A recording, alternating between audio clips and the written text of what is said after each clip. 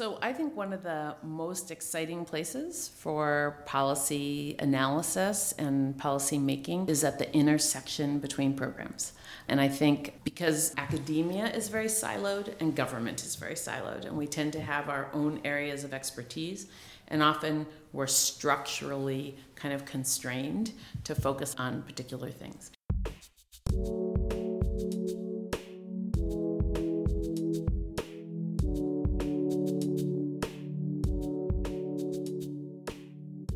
Welcome to another episode of the Georgetown Public Policy Review podcast. I'm interview editor Lucy Schmitz. As the middle of the semester approaches, senior interview editor Eric Denk and I got to sit down with Maria Cancian. Currently a professor at the University of Wisconsin-Madison's Robert M. La Follette School of Public Affairs, Dr. Cancian also served as Associate Dean for Fiscal Initiatives and Social Sciences for the College of Letters and Sciences at Wisconsin-Madison from 2011 to 2014. In 2014, she was nominated to serve as Assistant Secretary for the Administration for Children and Families within the Department of Health and Human Services. She later served as Senior Advisor to the Secretary of HHS and Deputy Assistant Secretary for Policy at the Administration for Children and Families in 2015 and 2016. Dr. Cancian will start her tenure as Dean of the McCourt School of Public Policy in February, and we are lucky enough to have the opportunity to chat with her about her research, child welfare and immigration, and her experience at the Department of Health and Human Services. And on to our interview with Dean Cancian. We had mentioned in our luncheon that our theme for the year is rethinking governance. What are some of the innovative ways that people have rethought family and poverty policies during your time with the federal government? What programs and policies are really worth rethinking? What are sort of the ones that are out there right now that deserve more attention? So that's a pretty broad question. For sure. And we don't have 3 or 4 days. So let me focus on one particular area that touches on a lot of the work that I did at ACF and a lot of the work that I've done as an academic, which is I think we continue often kind of implicitly in our head to have this idea of a idealized family that's a mother and a father and their children in common, and maybe even that the father's the primary breadwinner and the mom might be a stay-at-home mom. And I think if you ask most people about that kind of father knows best family, they'd say, oh no, that's not a contemporary family. But a lot of our policies still have that family in mind. And I think one of the things that policy analysts can do is kind of look at the demographics and look at the reality of the families that are being served and the families in our country and think about the disjuncture between those policies and the reality for those families. So let me just give you a couple of examples. So one would be most parents are also workers. And so we often don't have, whether it's employment regulations or the expectations we have for parents being involved in educational programs or the expectations we have for how to provide health care, we don't necessarily have in mind that most people who are parenting are also working in the paid labor market. And what are the implications of that? And what innovations do we need in policy to accommodate that, to make it possible for people to do both of those jobs well? And speaking of the labor market, one of the reasons we might need to rethink governance and poverty is that the labor market is dramatically rethinking itself in addition to the family unit. You mentioned in the introduction of changing poverty, changing policies, that a high school degree isn't worth what it used to be. Mm-hmm. Can you elaborate a little bit on what you mean by that and how you think we can equip vulnerable workers for a changing economy? So, what I mean by that is that in the 1950s and 60s, it was possible for one worker with a high school degree to support a family. And while there are exceptions to the rule, that's a lot less possible in today's economy. So many more families rely on 2 earners, and to have a job that has benefits and a salary that can support a family requires more than a high school degree in most cases. Now, managing the kind of dynamic economy that we have is going to require a lot of different kinds of innovations, and again, more than we can tackle here. But I would say that one of the issues that seems really crucial to me is institutions that will help us manage the growing inequality that we face in our economy. And so I think one of the things that really encourages me is I think that discussion around policy options for both reducing inequality of labor market outcomes and then also mitigating some of the negative consequences of the inequality of the labor market is a lot more kind of engaged and robust than it might have been a decade ago. So we have really serious discussion about a range of things. So, yes, the EITC, but also child allowance, also basic income, also the pros and cons of alternative minimum wages. We are at a different, still a very contentious, but a different place in terms of publicly available health insurance or having a way for people to access health care that might not be so tied to employment. So I think there's a bigger discussion now of those issues, and that will be really critical to mitigating the downsides of both the volatility of the labor market and then the inequality that it's producing. So I was kind of curious about the EITC a little bit more. It's something that's really popular. It comes up in even our examples in our classroom here. If it's so popular and there's sort of a lot of people on both sides of the aisle who are interested, why isn't it more frequently employed, or what are the limitations of the EITC given its popularity? And I guess, is that popularity deserved? I think the popularity is deserved. I think the key thing about the EITC, its key strength, is that a lot of times when we want to provide income support to families, we worry about the work disincentive. And so I'm trained as an economist, so of course that's kind of Econ 101. And so when we think about things like a child allowance or when we think about something like a basic income, one of the key issues that people raise is the work disincentive. So the great advantage of the earned income tax credit is that it supplements earnings. And so for low wage workers, the more you work, the greater the benefit. And so that's part of what makes it so popular. I think what limits it in some ways is that it doesn't have the same kind of counter-cyclical, except for people in a very particular range, effects that other kinds of income supports have. So people who find themselves without work will also find themselves without an earned income tax credit. And so it doesn't provide the same kind of safety net that cash welfare does. Now, you asked about why don't we expand it. In fact, the EITC has expanded hugely, and especially if you compare it, say, to what's happened to cash welfare. So it has really carries a huge proportion of income support that we have for families. Now, there's, I think, a lot of ways to expand it in terms of, for example, making it more available to non-custodial parents, often to fathers who might be working and paying child support and don't have the same kind of earned income tax credit that they would if they were living with their children. We also want to talk a little bit about your time at HHS and your various roles there. In your roles at the Department of Health and Human Services, you organize policy around the care of unaccompanied minors and undocumented minors. Can you talk a little bit about how your research influenced your policy decisions there and how you dealt, or how HHS dealt with undocumented families? So one thing that might be of interest to McCourt students is that I think one of the things that was most important to me in the work that I did in HHS was some pretty basic modeling and economic demography skills. I spent a lot of time with Excel spreadsheets, trying to understand the flow of children and the number of children that we had in our care. And so it really is just a very challenging nuts and bolts logistical problem to provide care to so many children. And I think we're seeing that today as the kind of census of kids has risen to unprecedented levels, the challenges and how important it is to understand who's arriving and then how quickly you can place them with a sponsor. So that was a big piece of my job. I think the more research-oriented piece that most influenced my work on unaccompanied children was having worked with the child welfare system. So I think there's a couple of lessons you learn when you're in child welfare, and one of them is it's really hard to substitute for parents.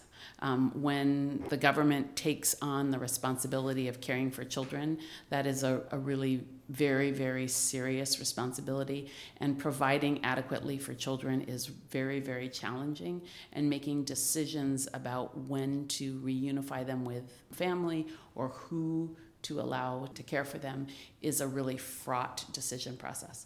And so I think that changed my perspective because I both was very attentive to how serious the issues were, and at the same time understood that any system that is caring for thousands and thousands of children is going to have some bad outcomes. And it's important to do everything you can to minimize those bad outcomes, but you can't let your policy be driven or you can't be distracted from caring for children by one sensational event that happens here or there that gets a lot of attention in the press or on the Hill. But you can't take your eyes off of running the program. Role of caring for these children while there is a time of separation from their family. Speaking of that sort of vulnerability and that responsibility that comes with caring for those children, what do you think can be done during that time of separation and while the government has this responsibility to safeguard the rights and well-being of these children? What policies do you recommend or have you thought about? I think the most fundamental thing is by placing the Unaccompanied Children's Program in the Office of Refugee Resettlement, in ORR, in the Administration for Children and Families within HHS, rather than having it be in the Department of Homeland Security. That was an acknowledgement that the responsibility, that the fundamental role of the Unaccompanied Children's Program is a family-serving, child-serving role. HHS and ACF is responsible for the child welfare program, it's responsible for the homeless youth program, it's responsible for the welfare program, it's responsible for Head Start. It's not responsible for border security or immigration enforcement. And if the Unaccompanied Children's Program were a detention program or an enforcement-oriented program, it would not belong in HHS. It's really important, I think, for the well-being of children for it to maintain its focus on child well-being. So a very concrete example of the implications of that are, there is now a policy that when individuals step forward to sponsor a child and receive a child who's in government care, that the information that they provide that is designed to be used to vet them as sponsors, as appropriate people to provide care, is now also being used for immigration enforcement. And as you might expect, that means that many people are not willing to step forward because they may not have their documents in order. They may be a parent or a grandparent or a sibling or an aunt and uncle and be in a really good position to provide appropriate care for that child, but they may not have documentation. And so if the Unaccompanied Children's Program is fundamentally an immigration program, then it needs to enforce immigration law. If it's fundamentally a child-serving program, then it needs to get kids into care with appropriate sponsors as quickly as possible. And trying to do both of those things at the same time puts the program in an untenable position. Yeah, it can provide a scary disincentive to come forward and care for children that you might otherwise be a reasonable caregiver for. And it puts the program in a position where it can't be successful. So, one of the things we know, if you want students to progress well in a class, you want to be very clear about what's expected in that class, and then you want to provide the resources that are necessary for students to meet those expectations. And if you have conflicting expectations, then you've pretty much assured that students won't succeed. And I feel badly for the organizations and my former colleagues who are trying to do kind of different things at the same time. So you mentioned a little bit earlier that the narrative that might come out of the media or Capitol Hill on this sort of issue might not necessarily do a great job of reporting what the real issues at hand are. So I guess we're very interested in what they might be missing on top of what you mentioned in this sort of competing mission issue between different organizations and what exactly is the goal with these children. So if you could just expand on what Capitol Hill and reporters might be missing in this issue. Well, so I think there's one really clear and obvious example of something that's been really misunderstood. And I think it comes partly, programs become more or less popular, and when they're being unpopular, then people interpret everything in the most negative light sometimes. And so this is an example. There was a lot of press coverage about all the children that were missing. And those children were not missing at all. And I think eventually there were some clarifications, but the clarifications weren't picked up nearly as much as the missing were. And during the last presidential administration, there were concerns about children's well-being after they had been placed with sponsors. Now, ORR and the UC program don't have the mandate or the funding to provide any services to children after they're placed. So that's a real challenge. But they decided that one way that was manageable that would be helpful would be to have an emergency call-in number. So all children, when they're released, and their sponsors are given an 800 number for a call center that they can call if they have any questions or concerns. And then there's also a post-placement call that's made 30 days after the children are released to their sponsors. And the call center tries to reach both the child, if they have a number for the child, and the sponsor. And the call center manages to reach about 80% of kids 30 days later. And anybody who's tried to do a telephone survey thinks that 80% is pretty good. I noticed your eyebrows went up. 80% response rate, most of us would be very pleased with. About 15 to 20% of children or sponsors they're unable to locate in the sense that they don't return the phone call or they don't pick up the phone. That it would be great if it were 100%, but to label those 20% of people who don't return the phone call as missing is really inaccurate. And I think particularly in the current context around immigration, that people might not pick up a phone call who are in the midst of immigration proceedings from the U.S. government is maybe problematic from the standpoint of wanting to communicate with them, but is certainly understandable. So that would be one example. I think another example I would give is just that the shelters themselves are by and large, so the long-term shelters that ORR uses are mostly run by nonprofit organizations, often faith-based, small shelters. ORR has about 100 long-term shelter providers. A lot of those shelters might provide care for 50 or 100 children, so they're mostly small. And the people who work there by and large, don't make a ton of money, and they're mostly working there because they care very deeply about the well-being of those children. And I think there was a sense, again, partly because of this blurring of missions, that these were detention centers. And that led both to people thinking very badly about the centers themselves, but also stories about children escaping from these centers, where a lot of these centers don't even have fences around them. They aren't detention centers. They're not structured that way.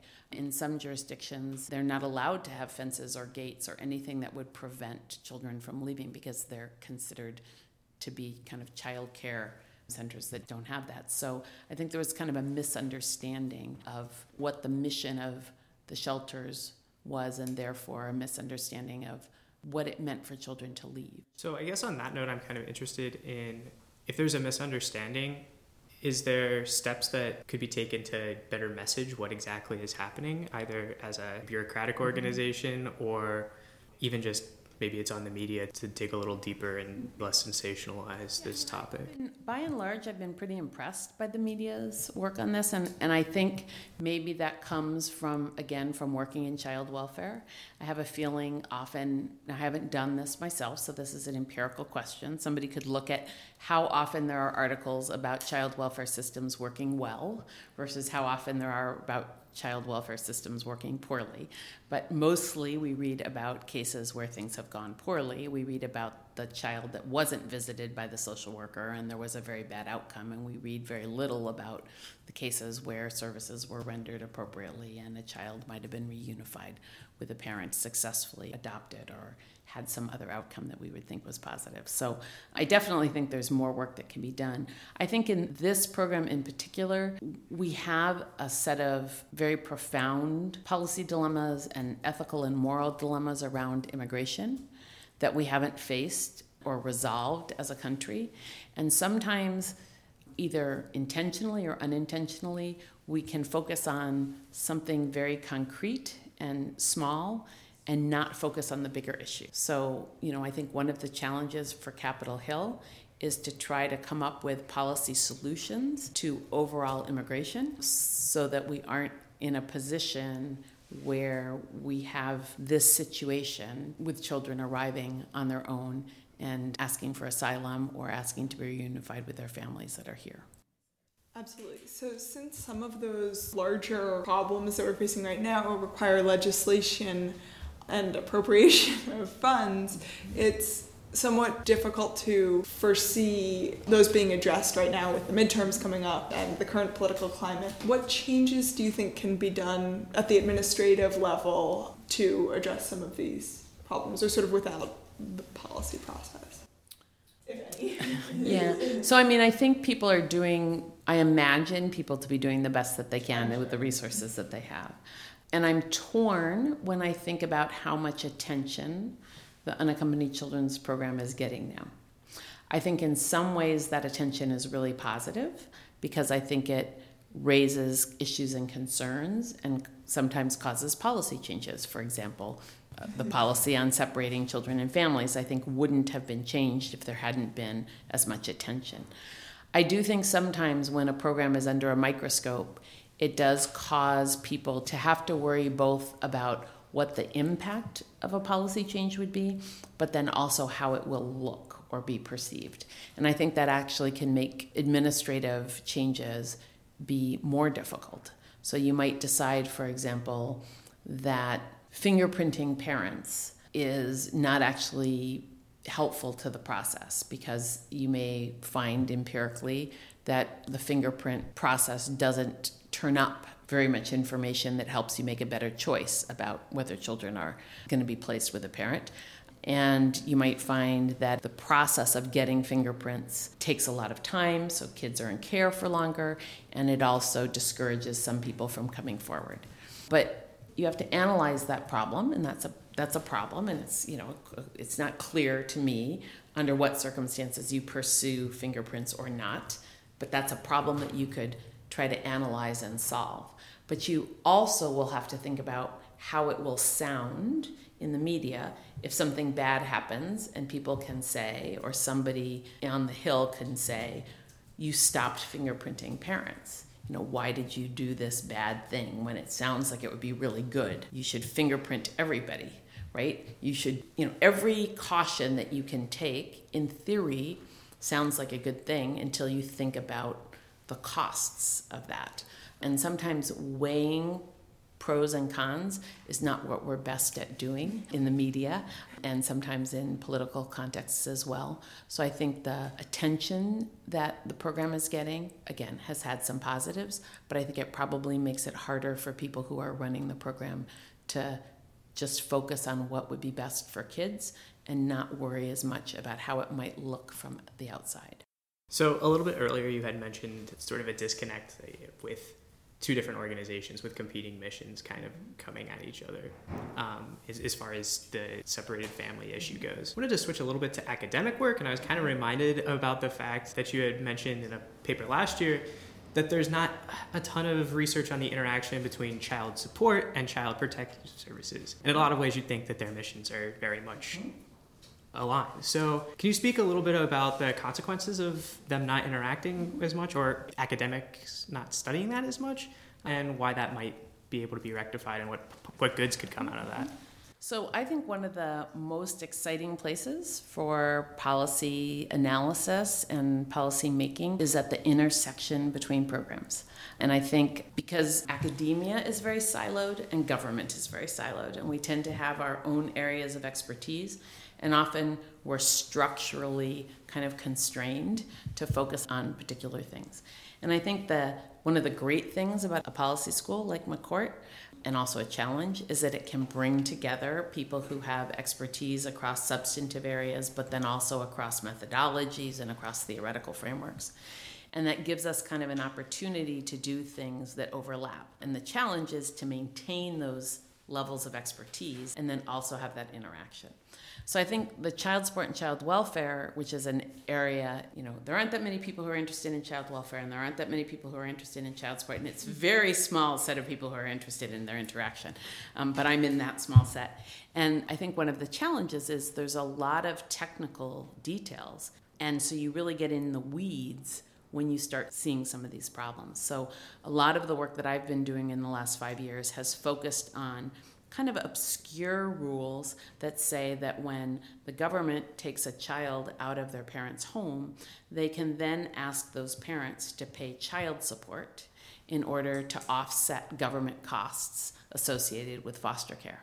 And in some ways, that might seem like it makes sense. You know, if a father has to pay child support when the children are being taken care of by the mom, and typically children are removed most often from single mother homes, why shouldn't a mom whose children are being cared for in foster care have to pay child support to the government to offset the cost of her kids being in foster care? Now, it's a little different, right? She didn't volunteer to have her children taken away, typically, but that's sort of the logic of the program. What we were able to see, and this gets to some of our earlier discussions about big data, by pulling together data from two completely independent computer systems, one that tracks child support and another that tracks child welfare, we were able to analyze how often mothers are charged child support and to identify what the impact of that charging was. And what we found was that enforcing a child support order on a mom tended to delay the reunification of the child for about 6 months on average. And as you might expect, because you've all taken benefit cost analysis, that costs the government, even if the only thing we care about is government costs, that costs the government more for that child to be in care for 6 months longer than they save from the little bit of child support that they're usually able to get from what is typically a low-income mom. But if you also care about child well-being and you think that having moms and kids or parents and kids separated for a longer period of time is a problem, then it's also a big cost in that way. And this is an example of something that we could only see by pulling together data from these two systems. And it's an example of where policy analysis really was helpful in providing policymakers with information. And there are a number of jurisdictions now that are thinking through policy changes that will keep this from happening. So one question that we've been asking all of our guests on the podcast this semester, and I apologize that we hadn't been able to give you this ahead of time, but I'm a little bit interested in your reading recommendations because everybody needs more reading. Whether it's a book, a journal article, any sort of a newspaper article, anything that you would recommend to people who are more interested in the topics that we talked about today or might want to dive a little bit deeper into what we discussed. There's an article that Sherry Gleed wrote, and I'll recommend it in part because it's a very good piece, but also it meets a benefit cost analysis because it's about 5 pages long. So it's really, it's a good article to read. In it, she talks about the differences between being an economist, though I think you could broaden it to policy analyst, in an academic setting versus a government setting. And she talks about how policy analysis and academic research are different, which I think is interesting. But she also talks about the difference in the role of an academic and the role of somebody in government. And one of the things that I think is really interesting about the piece is that she talks about in academia, and I think this goes for a lot of settings for students as well, though not as universally, there's kind of a desire to distinguish yourself, to have your voice, to have kind of the thing that you're saying, which is identified with your perspective. And then in government, typically you don't want your name in the paper, and you don't want anybody to associate you with a particular initiative. Your colleagues may know that you were behind something, but you don't want it, that just detracts from what the secretary or what the president is trying to achieve. And that breeds a different kind of collaboration because you're working to solve a problem, but you don't have to worry about who's going to get the credit for it. You have to worry about solving that problem. So I think her piece is a really instructive thing to think about as you think about education and then also as you think about a career in public service. Great. Well, thank you so much. I think we're sadly out of time. Thank you very much. No, thank you.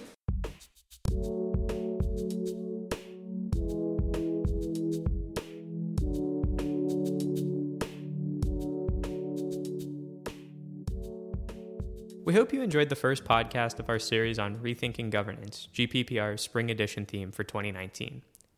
Look for the second in our Rethinking Governance podcast series in the coming weeks, as Editor-in-Chief Ahmad Shuja Jamal talks with Professor Andreas Kern about financial crises around the world and a previously unexplored association with those crises. Lastly, the call for papers for our Spring Edition journal is out.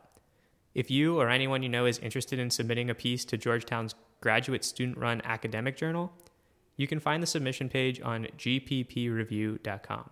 That's gppreview.com. Thanks for listening.